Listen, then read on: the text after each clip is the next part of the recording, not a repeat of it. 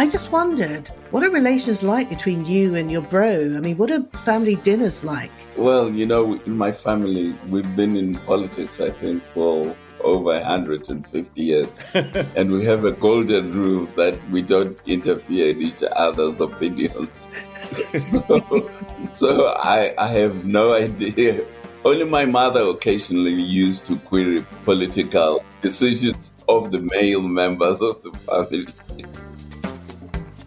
Africa Here and Now, available wherever you get your podcasts.